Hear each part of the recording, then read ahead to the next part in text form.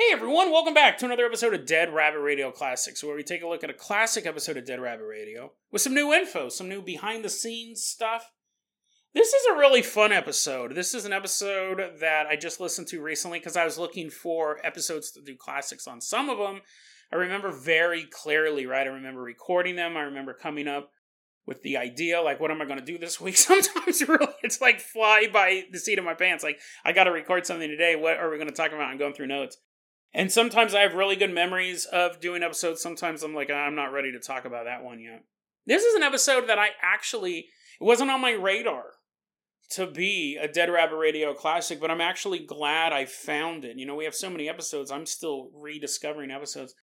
This is an episode that I think we got a lot to say about the show as a total. I think we're going to touch on some really interesting behind-the-scenes stuff. So let's go ahead and get started. This is episode 569. Is there a hidden civilization living inside the Great Wall of China? We start off Monday with a story that will really kind of piss you off. It still gets under my skin, and I've been reading it all week. And then we take a look at the conspiracy theory that a popular reality show may have been warning us of the coming police state. It's not Cops. That's not the reality show I'm talking about. And then we travel to China, specifically the Great Wall of China, to investigate a new rumor that is spreading around the internet. Is it possible that there is an entire civilization living inside the Great Wall of China? Today on Dead Rabbit Radio.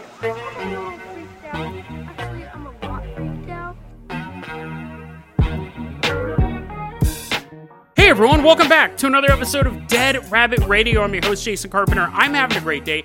Hope you guys are having a great day too. I hope you guys had an awesome weekend. We have a ton of stuff to cover, so first off, let's give a shout out to our newest Patreon supporter, Alexander Hellander. Alexander Hellander, he's walking into the building, doing a little bow. He should change his last name to Highlander. That would be dope. Or, just have his family legacy, his name Hellander. Alexander, you're going to be our captain, our pilot this episode, and if you can't support the Patreon, I totally get it. Just help spread the word about the show. That also really, really helps out a lot. So I'm going to toss Alexander the keys to the Jason Jalopy. He's kind of spinning them on his finger there for a second. I wanted to give you guys a little news update. Real quick news, we are doing a live episode on Thanksgiving Day. That's at 12 p.m. Pacific Standard Time. We're going to be doing a live episode. And then afterwards, and maybe a little bit before the episode, we'll be taking questions, talking and stuff. You know what humans do when they meet each other? And I announced it during the live stream that I had on Saturday. Next year, we're coming out with the Dead Rabbit Radio video game. So I've been working on that. It's a lot of fun. It's with RPG Maker, which I've used in the past. I did create a game from start to finish. It was a 2-hour campaign. It was fun to do. It was the people who played it thought it was fun as well. So we're going to be doing that game. It's going to be on itch.io. So it's free. If you want to kick down a buck or two, you can, but it's going to be out there. It's for you guys. It gives me something to do, too, so I'm not just playing Minecraft on my time off. I'm building this game. You're going to be able to play a Dead Rabbit Radio fan. You get to play you, searching for me after I have been kidnapped by Mormon Bigfoot. So it's going to be all of our favorites. Hans is going to show up. Hans and a little monkey army is going to show up. I've been working on it, but that's going to be coming out next year. So Alexander, you ready to take us to our first story? He nods. Doo, doo, doo. Alarm's going off. Everyone's looking around. They're like, what's that? And I go, I want you to know we all have a new job. We are now officially baby savers. And you're like, what in the world is a baby? It's no time to talk. You're all filling out your W-9. I'm like pushing you aside. You're like, no, don't worry. Just take your taxes out later. Go. We got this new job. Baby savers. Alexander's driving. The Jason Jalopy has a little siren on it. Woo, woo. We're driving to save little baby person. Could you get any more noble than that? We're in Newton, Alabama. The car is racing through the streets of Newton, Alabama. It's the year 2017, and we just got a call that a baby needs saving. So we pull up to this Department of Human Services building. We're kicking down their door. They're like, dude, we know you work here, baby savers. You don't need to kick down our door all the time. Get out of the way. Person who's trying to help us, pushing our way into the back. In the back office, there's a woman named Grace Locke, and she's holding her little 3-month-old baby. Now, Grace Locke has 2 kids already. got busted for some sort of drug crime. We don't care. We don't care about the specifics. We're just baby savers, right? She got busted for a drug crime. Her other 2 children got taken away. She did her time. Part of her parole, her probation, she had to do drug tests all the time. And she'd been doing really good. That's what she'd been telling people, right? You can never trust these guys. Oh, no, I'm not using the meth anymore. I'm not doing that no more. And she decides that she wants her other 2 kids back. She wants to have her family because now she has this 3-month-old child and she wants her other 2 kids out of the foster system. They can be a family again. I'm not on drugs anymore, she tells everybody. But when she's at Department of Human Services, she's holding her 3-month-old baby. We're standing in the room. We got our sunglasses on. Me, Alexander's looking super tough. He's all hitting his hand. I'm like, dude, calm it down a bit. Calm it down a bit. No punching yet. And it turns out that while she's sitting in the office, someone comes in. She's like trying to make her case to get her other 2 kids back. And they go, yeah, that's all well and good, but we are getting the results of your most recent drug test. You tested positive for meth. And not only that, so did your baby. Your 3-month-old baby tested positive for meth. So her baby is taken from her arms at that meeting. That's where we come in. And then, I don't know, we just save him. We put him in a corral in the middle of a park. Someone else can handle that side. We just literally take the babies. So that unfortunately happens, right? You have people trying to get their kids back. You have people who are struggling with drug abuse. And it's a struggle. You're going to use, you're going to go a while without using, you're going to use for a while. It's this whole thing. But Grace was sitting there and going, that's impossible. It's impossible. I have not used meth in a long time. She's just sobbing. Around the same time, there was this woman. She had already had issues with the law. She was getting drug tested, popped a drug test. Her kids get taken away from her. Because again, this happens. This is pretty common. But that girl's mom, the grandmother to the children, is like, I know for a fact my daughter has not been using drugs. I know for a fact she hasn't been using drugs. She gets the lab paperwork, and she sees the doctor who signed off on it saying that she tested positive for drugs. She goes to the doctor's office, she says, I want to talk to you about this. Like, I'm sure you hear this all the time, but I can guarantee you my daughter was not using drugs. And the doctor, that's all he does is process drugs. Even on his off time, he's like, oh, what a long day at work. He brings home a bunch of urine and blood. He's like, oh, this is so relaxing. He's testing it. He goes, I test it all the time. Yeah, I do hear this all the time, but let me take a look at that paperwork. And he looks at it, and he's looking it over, and he goes, that's not my signature. I never tested this person. This story really pisses me off. This story absolutely pisses me off. Brandy Murrah, she was the owner of A&J Lab Collections. So what it is people do the drug testing, and then the lab collection people collect it, as per their name, and then they send it out to be tested by the doctors. They're handling stuff for, like, employment. They're handling stuff for probation. They're handling stuff for foster system, trying to get their kids back, Department of Health and Human Services type of thing. Brandy Murrah, the owner of A&J Lab Collections, she owed money to these doctors. So she would gather the samples and then send the samples out to the doctors, but she wasn't paying her bills. So the doctors stopped accepting her samples until she caught up on her bills. But she can't catch up on her bills unless all these other places are paying her to send the stuff off. So what does she do? She just takes these drug tests. She takes these vial of blood, urine, a little bit of hair. She's a voodoo witch. She's doing that on the side. She's just saying positive for meth, positive for heroin, positive for meth. She just starts making up positive drug results and then forging doctors' names. People's kids were getting taken away because of her. People who, listen, I make a lot of jokes about, like, people using meth and stuff like that. We pretty much had Meth Monday going on for a while.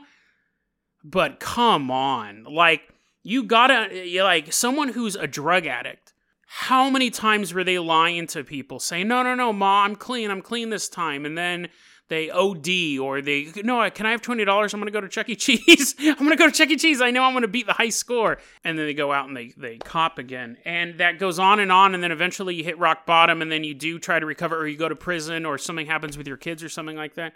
There's always, with drug abuse, there's always a trust issue. Now imagine that you are actually clean.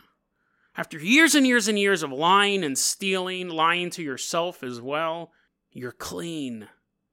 and you fail a drug test and somebody takes your 3-month-old baby out of your arms. That's quite sinister too, to make up a baby drug test. My first drug test by Fisher-Price. Like, that's pretty sinister. She was making this stuff up, ruining people's lives. People who were really trying to make it work. Oh man, this story pissed me off so much when I read it, dude. I was like, you're really picking on people who are trying their hardest to get their life back together. She's in prison for 15 years now for fraud. 15 years for however much money. And the police say, we don't know how many times she did this. We estimate it's in the thousands. Thousands of false drug tests. And I'm wondering too how it's not so bad if you're applying for a job and you have meth in your system and she says tested negative, right? You go to the job, you act all totally freaking out all the time. You're Pee Wee Herman's personal assistant. He's like, oh, I like your moves. That's fine. I mean, it could be troublesome if you're the boss and you hire that guy. But to struggle so long with addiction and be clean and people still kind of like not believing you because you lied so often and then having science tell you, oh, you're lying.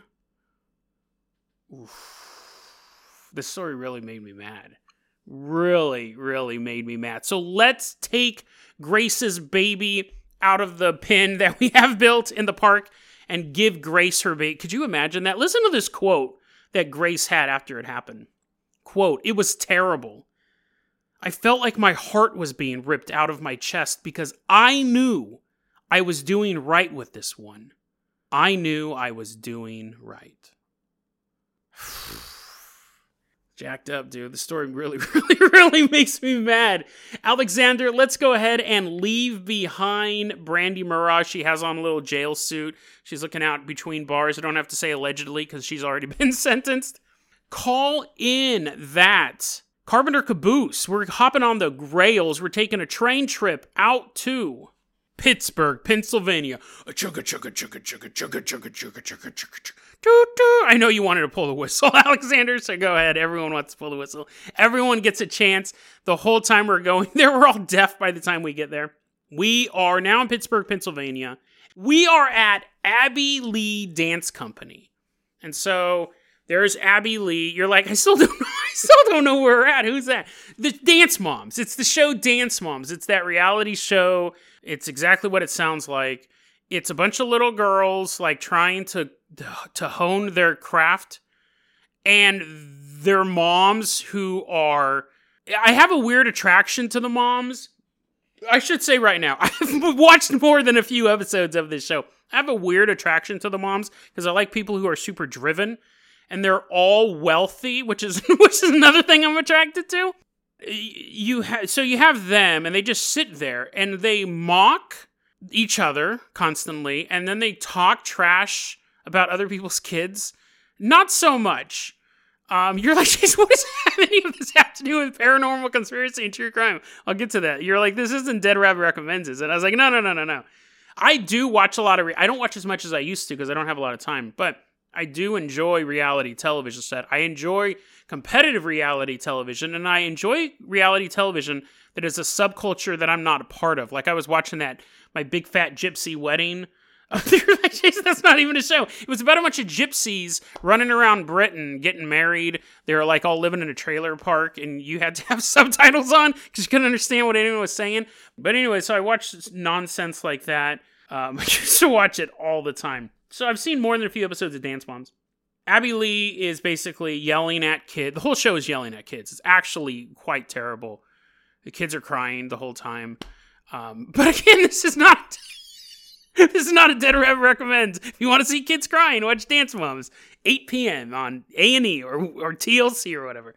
The reason why we're talking about this, I have a legitimate reason why we're talking about this. We're sitting in Abby Lee's dance studio. There's a bunch of hot moms sitting next to us.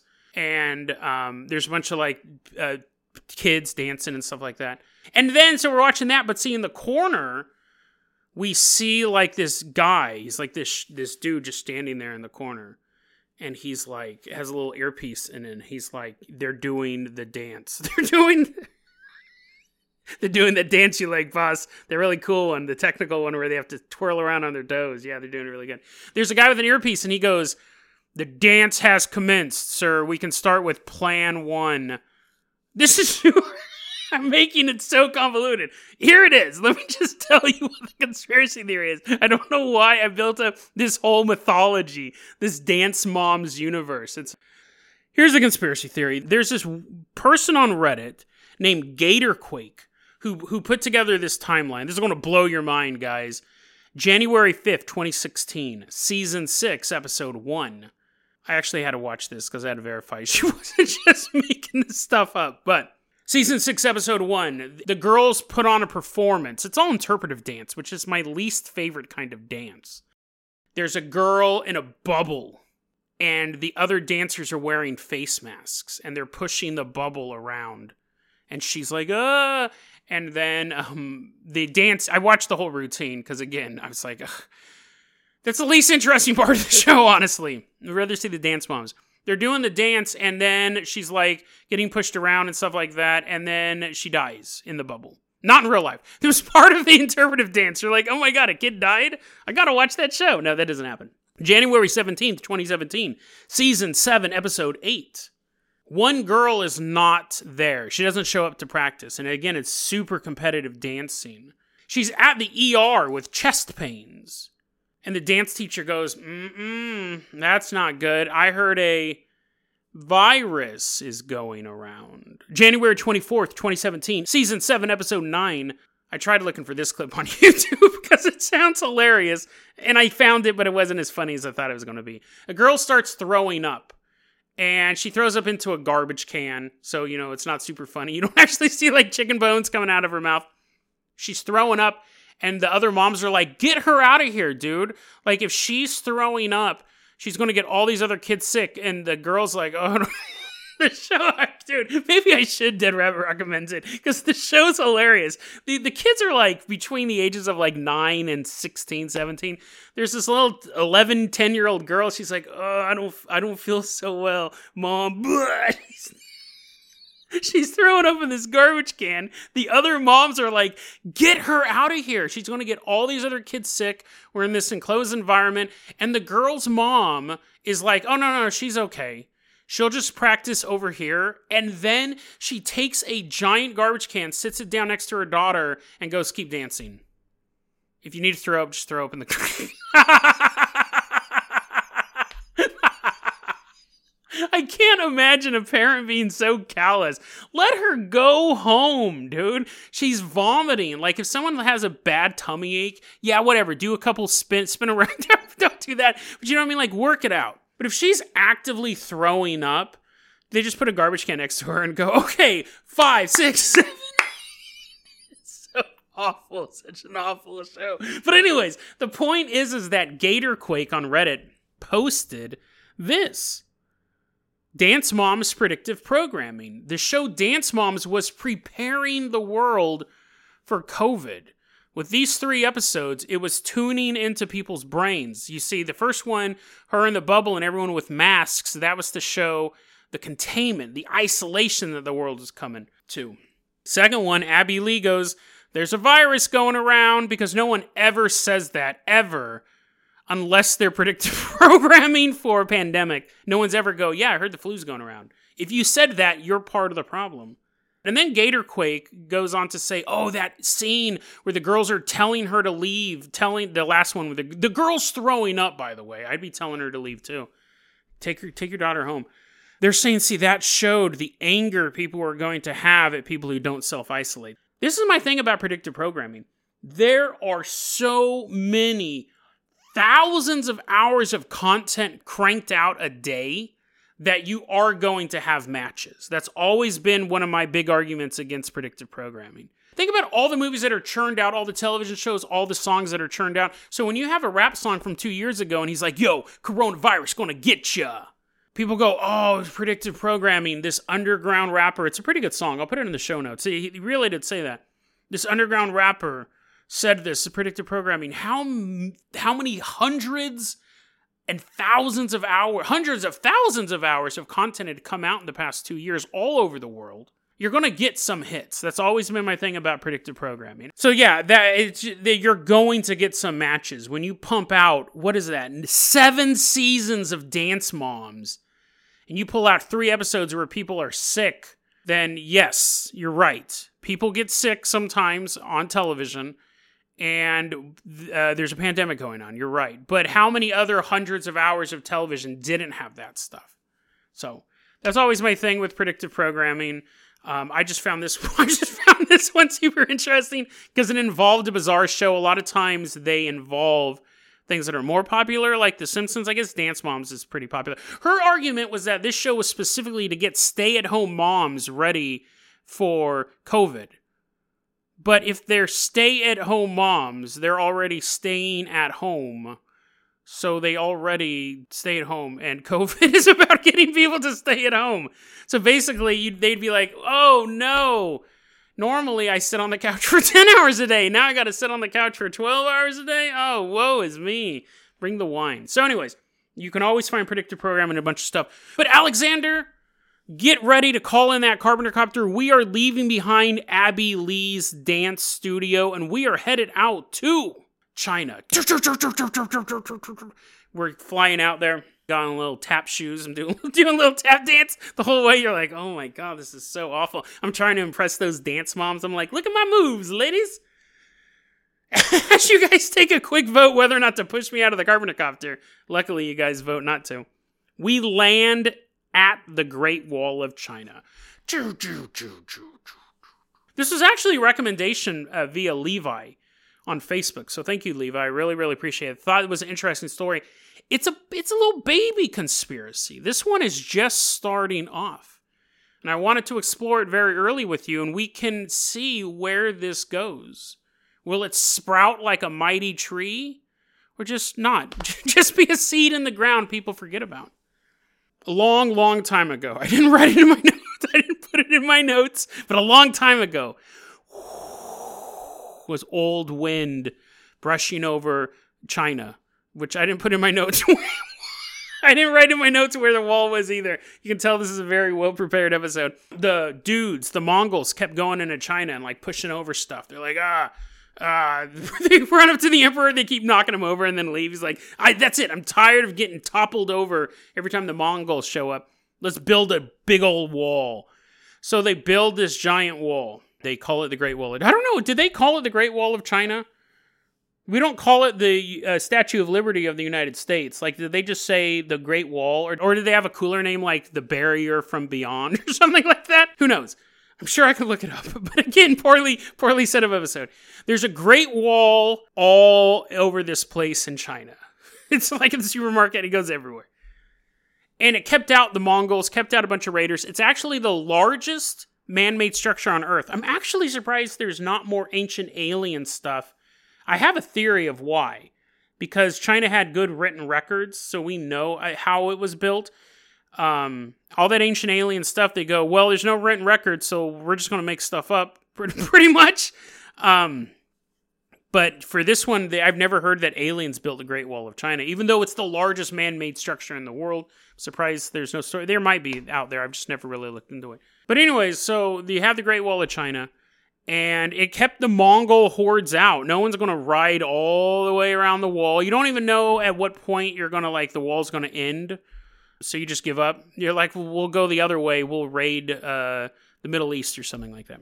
Because that's much easier than just climbing a wall. On June 26, 2020, on the X board, there is a post that talks about Kellandia. And what it is you had a Mongol horde show up to the wall, and they're like, oh, great. We heard people talk about this wall. We saw people coming back. They're like, hey, how was it pushing over the Emperor of China? They're like, couldn't get there. There was a wall. What? There's that big of a wall? They're like, yeah, don't waste your time. We're headed out to Turkey. Oh, okay. They get there, they get to the wall, and they're like, oh, this sucks. Probably should have listened to my fellow countrymen. But instead of leaving, they say, the old Mongol saying, home is where the heart is. What if we live in the wall? What are you talking about? He goes, no, hear me out. We need a place we can still do raiding parties. There's still people we can attack on this side of the wall. And maybe if, since we're already digging into the wall anyways, maybe we could just pop out the other side. But my point is that why would we scale the wall or dig through the wall, attack a bunch of people, and then have to go back through the wall to get home? Why don't we make our home inside the wall itself? And everyone's kind of thinking about it, and they go, let's give it a shot. So they begin moving bricks around. Did they have guards on the wall? What's the point of having a giant wall? Because other people, could climb up it and stuff like that, or just bring a giant ladder next time? What's the point of having a wall unless you have guards on it? But the wall's so big, you would need a ton of guards, or guys with really good eyesight. One of the two, either 1,000 people or just 100 who can see well. I'm sure they had a guard, right? Maybe. Probably should have researched that. Anyways, the point is that apparently a group of Mongols built a hole in the wall, and then created a series of tunnels underneath and inside the Great Wall of China itself. And at first it was just they'd pop out every so often with their horses. That'd be shocking, right? A horse jumping up from underneath the ground? That's something you wouldn't expect. The horses would come out, they'd do raiding parties, they'd go back to the wall. First it started off like that, but over time, a full civilization began to grow within the Great Wall of China.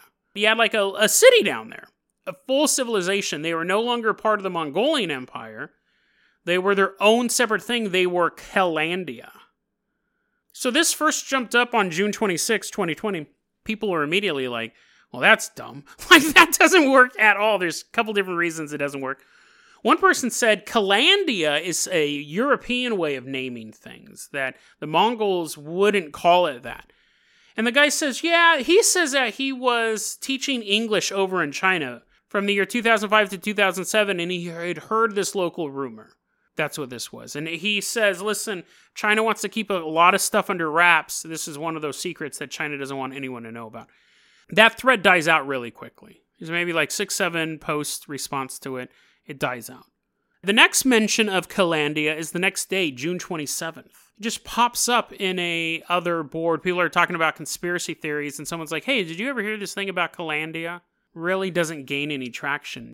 July 29th, someone's saying they had heard the story of Kalandia, but everything that's written about it is in Chinese, so it's hard to actually get sources on it. And this kind of goes on and on. These are the dates that I could actually find it was posted on the X board.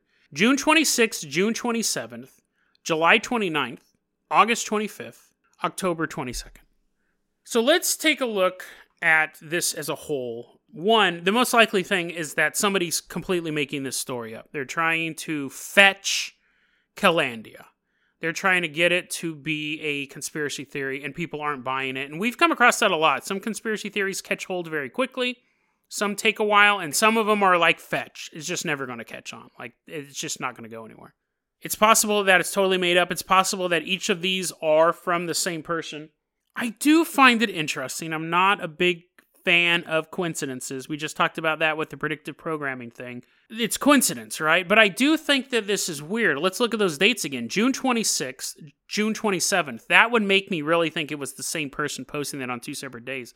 July, August, October. It's always in the 20s. 26, 27, 29th, 25th, 22. Coincidence? Yes, most likely. But it's an odd coincidence as well that it's spread out over, 4 months, and it's always in that same brain. It's like they only get access to the internet the last 10 days of the month. But let's put on our conspiracy cap here, and we'll end it like this. Yes, it probably is a conspiracy theory that is just not going to catch on. It's probably something somebody made up, and it's not going to catch on. But let's put on our conspiracy caps for a moment. The poster said this is the reason why sections of the Great Wall of China are inaccessible. They're actually roped off. Now, the official reason is because they're super dangerous. They're rubbly. The wall wasn't built to last as long as it has, so you're walking, you fall, and you slip on a bunch of rocks and stuff like that. But that's the official explanation. That's just not safe. But his explanation was that those parts that are cordoned off lead to this civilization. A civilization that is still down there. The story wasn't that they were just down there for a while. There still is a separate nation at this point living within the Great Wall of China. Conspiracy caps on our heads. This is the type of group that would pull the strings and run the world. A group you've never heard of. If you know about them, they have no power. 100%. In the conspiracy world, if you know about them, they have no power. Because if they had power, you would never know about them. Know about predictive programming, they got to let us know to let their plan. If they run the world, you never know the culture, the language, the people exist. They are ghosts. These are the type of groups you have to look out for. A group that is hidden for hundreds or thousands of years.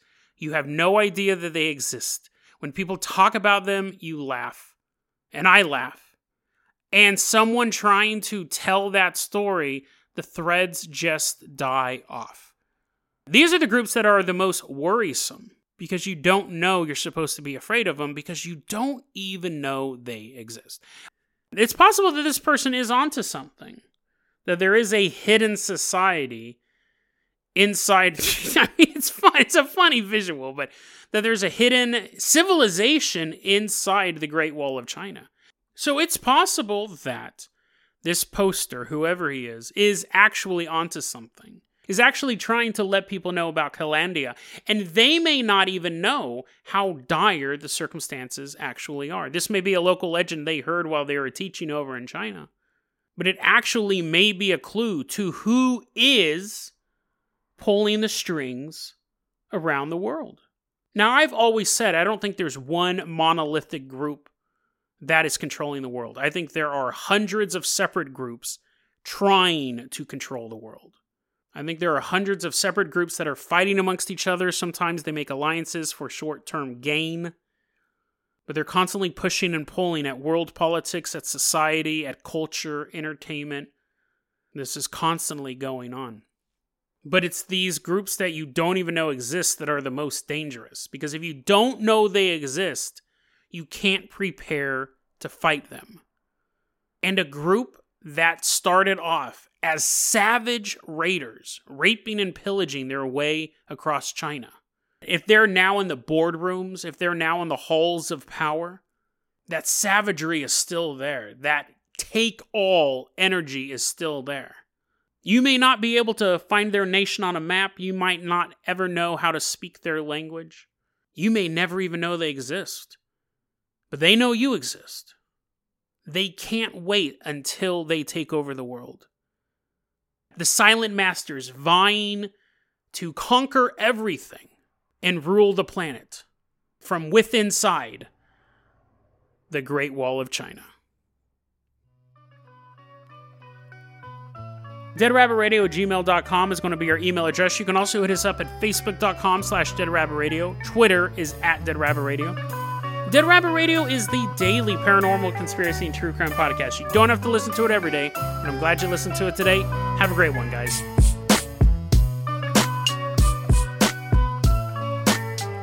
Well, that was episode 569 of Dead Rabbit Radio. This was a good one. I really like this one. I got a lot of stuff to say, not just about the individual stories, but the show overall. So, one thing that we talk about here in the back end, right? I have friends that I talk to about the show. I talked to Sabine about it. I talked to Veronica about it. And one thing that constantly comes up is the show for the day of. When I'm doing this show, and I've said this before on other episodes of Classics, there is no manual on how to do a podcast. There's nothing really written. There's maybe a book here, there may be a book there, but there's nothing that's all-encompassing of it. If you want to be a jazz musician, there's books on that. If you want to be a solo trumpet player who goes on tour, there's books on that.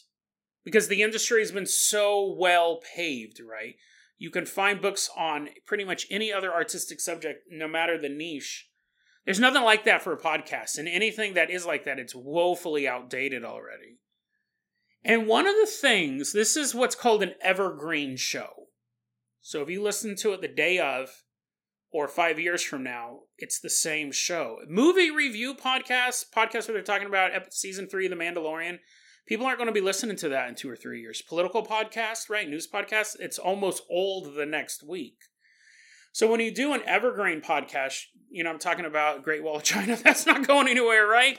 Human greed in the first story, that's not going anywhere, right? It's an evergreen podcast, but what's interesting is I have to make the podcast for both people who are listening that day and people who are going to be listening in 5 years. And this is one of those episodes where in the beginning, I'm talking about making a Dead Rabbit video game. And I'm coming right off the live stream and I'm talking about the stuff before you guys get too excited. The game was never developed. It never came out, right? The second I announced it, it became work. It was no longer relaxing and I dropped it. And I have this thing with Dead Rabbit Radio. I've said this before. The podcast is the main thing, and anything that interferes with the podcast, whether it's taking the podcast and cutting it in half and putting it on YouTube as two different pieces, or adding driving footage if you're watching it on YouTube, or doing this project or that project, anything that detracts from a daily paranormal podcast is immediately cut off. Like, when it comes down to doing the podcast and doing the YouTube shorts, I won't put out shorts for a week. Even though the YouTube shorts have viral numbers, right? 50, 60, 100,000 views of the YouTube shorts. Podcast comes first. So I dropped the video game. But it's interesting because the beginning of the episode, I'm just kind of talking casually about what happened during the Thanksgiving live stream. And it's funny because if you're listening to that episode today, you're like, what? None of this stuff makes sense. None of this. Well, it's not that it doesn't make sense, but it's not relevant to you because you're listening to it in the middle of July. But you have to have that balance, right? Because there are people who are listening day of. There's a lot of people who listen to the show the day of. So I'm making this show for them. And we do keep that information going. And then if you're listening to it, I imagine this, if you're listening to it 4 or 5 years in the future, you're like, wow, that was cool. There was like a live stream this guy was doing live. I would like to be part of that next time. I listen to podcasts and they talk about events that I'm like listening way later and they're like, oh yeah, we had this live event. And I think, oh man, I wish I could have been there. So I think it is kind of a cool thing, but it's just one of those things like when you're creating a song, it is evergreen, right? You're writing music and you know it could be played in a club 10 years from now, but podcasting, you kind of are addressing both audiences, someone listening right now and someone who's listening 5 years from now, because it's an evergreen podcast. Again, if it's a movie review podcast, no, it's all right away, right? You're not thinking about, someone cares what my views are on the first season of Book of Boba Fett in the year 2030, right? No one's going to care. So yeah, this was a neat episode. That's always been a conversation that I'm kind of having with myself and my friends. I go, like, what's the balance there? And sometimes I talk a little too much in the beginning and I cut it out. I do that a lot. I'll talk a lot about recent stuff and I'm like, nobody cares. I'll take it out. Also, one of the things, I like this true crime story in the beginning. And it was funny because usually I get bored listening to the podcast because I know it all. I know all the twists and turns of the story. When I was listening to the Coney episode, I wasn't bored, but I remember going, oh yeah, and there's going to be a voodoo curse cast, and I remember that this whole thing about him in the movie theater, like it was coming back to me. When I was listening to this true crime story about the meth moms, or they were accused of being meth moms, I remember thinking, how does this end? Like, I remember it being fake. I remember something was fake, but I didn't remember who it was, if it was a dirty prosecutor or what. So when it turns out that it was that woman running that drug facility, I was like, oh, dude, that's totally jacked up. I like covering true crime stories. Someone posted recently on my YouTube shorts, they said, you cover a lot of true crime that's recent. Like, you're talking about stuff from July 2022. She goes, this is really cool. I wish I remembered who said that. But I could look it up, but it's 100 degrees in my apartment right now. Props. I remember some young lady said that to me. But I got to finish recording this. That's what I like, right? I do like the old school. I could sit there and read a book about some old school serial killer or something like that. But I like, this is true crime that affects people's lives today, right? And these poor moms, right? Like, the story really, really pissed me off when I was re-listening to it. It definitely pissed me off when I was talking about it. I like covering true crime that's super recent. If you want to give a deep dive on Ted Bundy, there's a ton of resources out there. Not a lot of people are doing this. Not a lot of podcasters are covering stuff like this, or YouTube channel is covering like nightly news type of crime. So very, very interesting true crime story. And I like doing that. I like covering that type of true crime. And dude, you know what? As I was listening to this episode, I was kind of like, oh man, predictive programming. Let's move to this second. I do not have I'll tell you a big behind the scenes thing on Dead Rabbit Radio. I was listening to this episode when I laugh like that, when I'm laughing at my own jokes, when I'm chuckling or kind of like gasping for breath, don't get me wrong, that's an authentic laugh. I'm actually laughing in the moment. But when I do that hearty, that's uncontrollable laughter. Like, that's when I've completely lost it. I've maybe only done it a dozen times over the course of 900 episodes, but that Dance Moms episode where they weren't making her throw up in the garbage can, but if she had to throw up, she threw up in the garbage can. I was trying to hold that laugh back the whole time because I know how loud it can get. It's so funny. But I would say once a month, this is not an exaggeration, once a month, I have to edit out a 7 to 10 minute long rant about predictive programming. And I'd almost say since the beginning of the show, predictive programming, if you want to rile me up more than anything, rest your entire case on predictive programming. I think that the theory is flawed from the get-go. I'm going to really try to limit this because I can go off on this. I think it's one of those theories that really comes out of a single source like Fritz Spiegelmeier or whatever his name was. A lot of the Illuminati information we come from comes from a single author, a single document talking about these Illuminati insiders. And now you'll have people doing these podcasts or doing these YouTube channels or writing these books and they're quoting it like it's fact because they've heard it so many times that all of this can be traced back to a single source. And if you could look at any type of science or history or anything that could be brought back to a single source, it should be suspect. I mean, generally, when we look at single sources, we're talking about religious texts. And even they're not single sources. You have other people either writing books or writing dissertations on what was said in that religious text to explain it forward. But if you have something that comes from a single source, it's always suspect. And when you look at stuff like predictive programming, the idea this is the whole... Oh, God damn it, I don't want to go on a long rant about this. It is 100 degrees in here. Predictive programming is the idea that for the Illuminati's magic to work... So right there, you have to believe in magic. Like, you can be the most hardcore conspiracy theorist and not believe in magic. But for predictive programming, the way that it works is that for the ceremony to be complete, the Illuminati must warn us of what they are about to do before they do it. And that's how you have an episode of The Simpsons where they go to New York City and they have 9/11 imagery. He's holding up the money in front of the magazine that says $9 to go to New York City, and there's a picture of the Twin Towers and it looks like the 11. Listen, is it weird? Yes.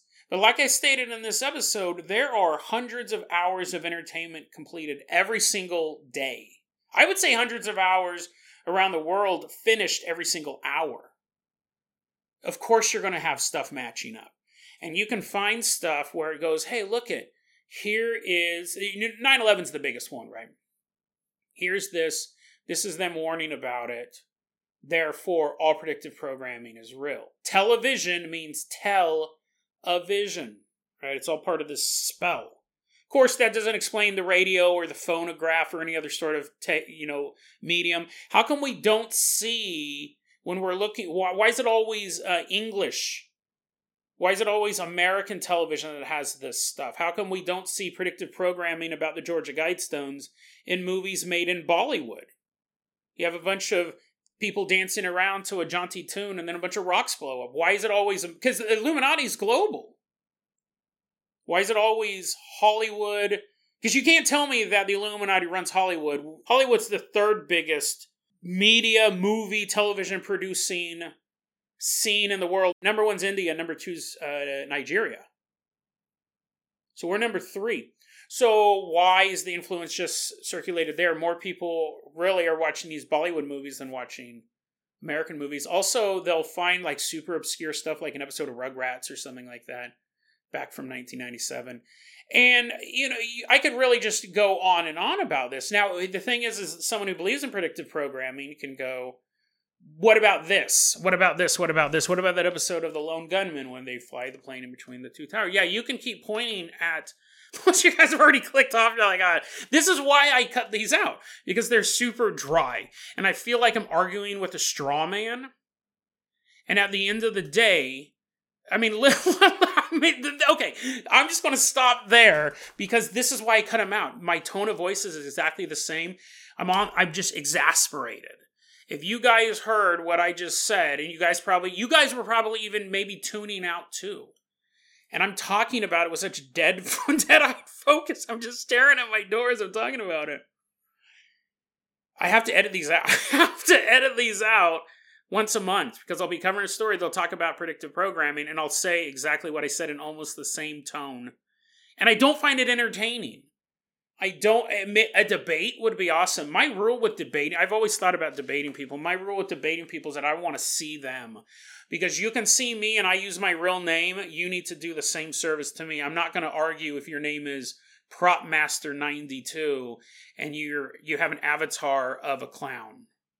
Right? I don't think that's fair.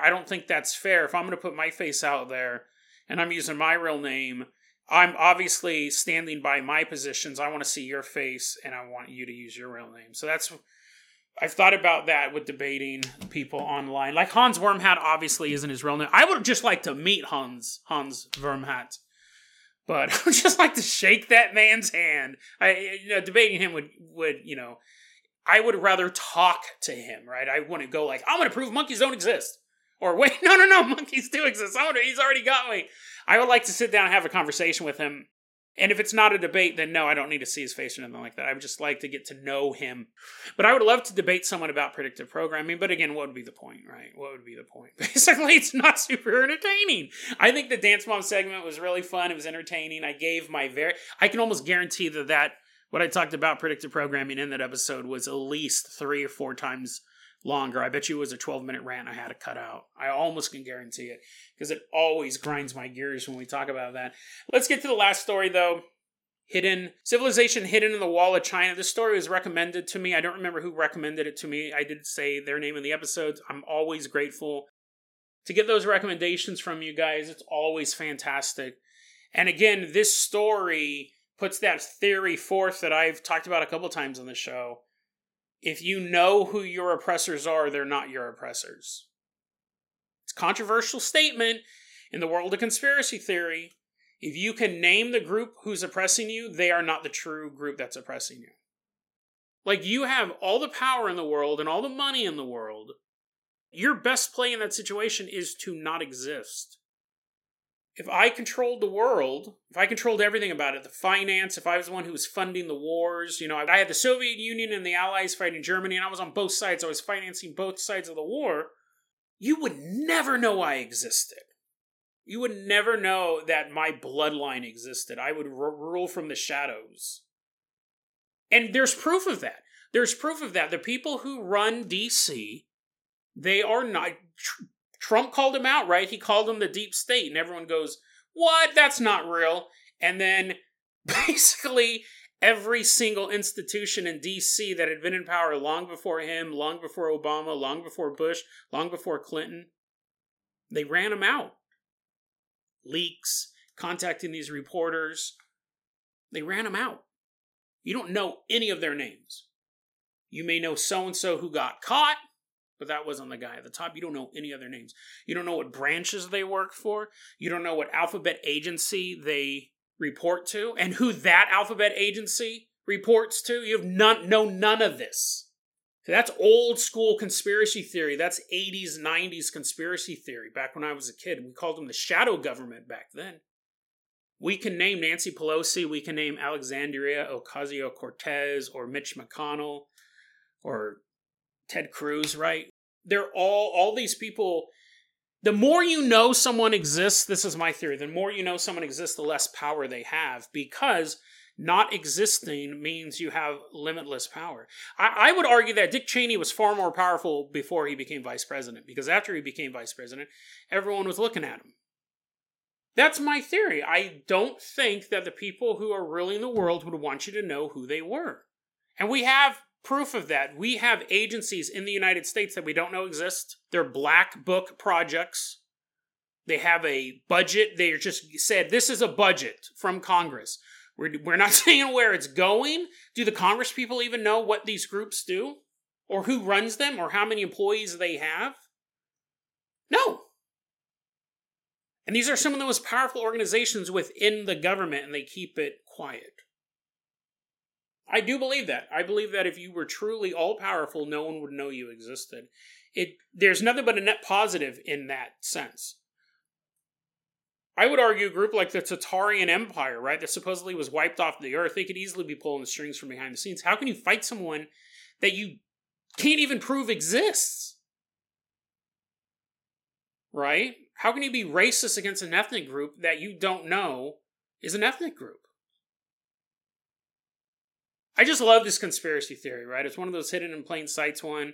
It's a very, very I turned it into this world-ending or world-governing body of power in the episode, but I just think it's so interesting that you can take it on that level, right? There's a group of people ruling the world from within the Great Wall of China.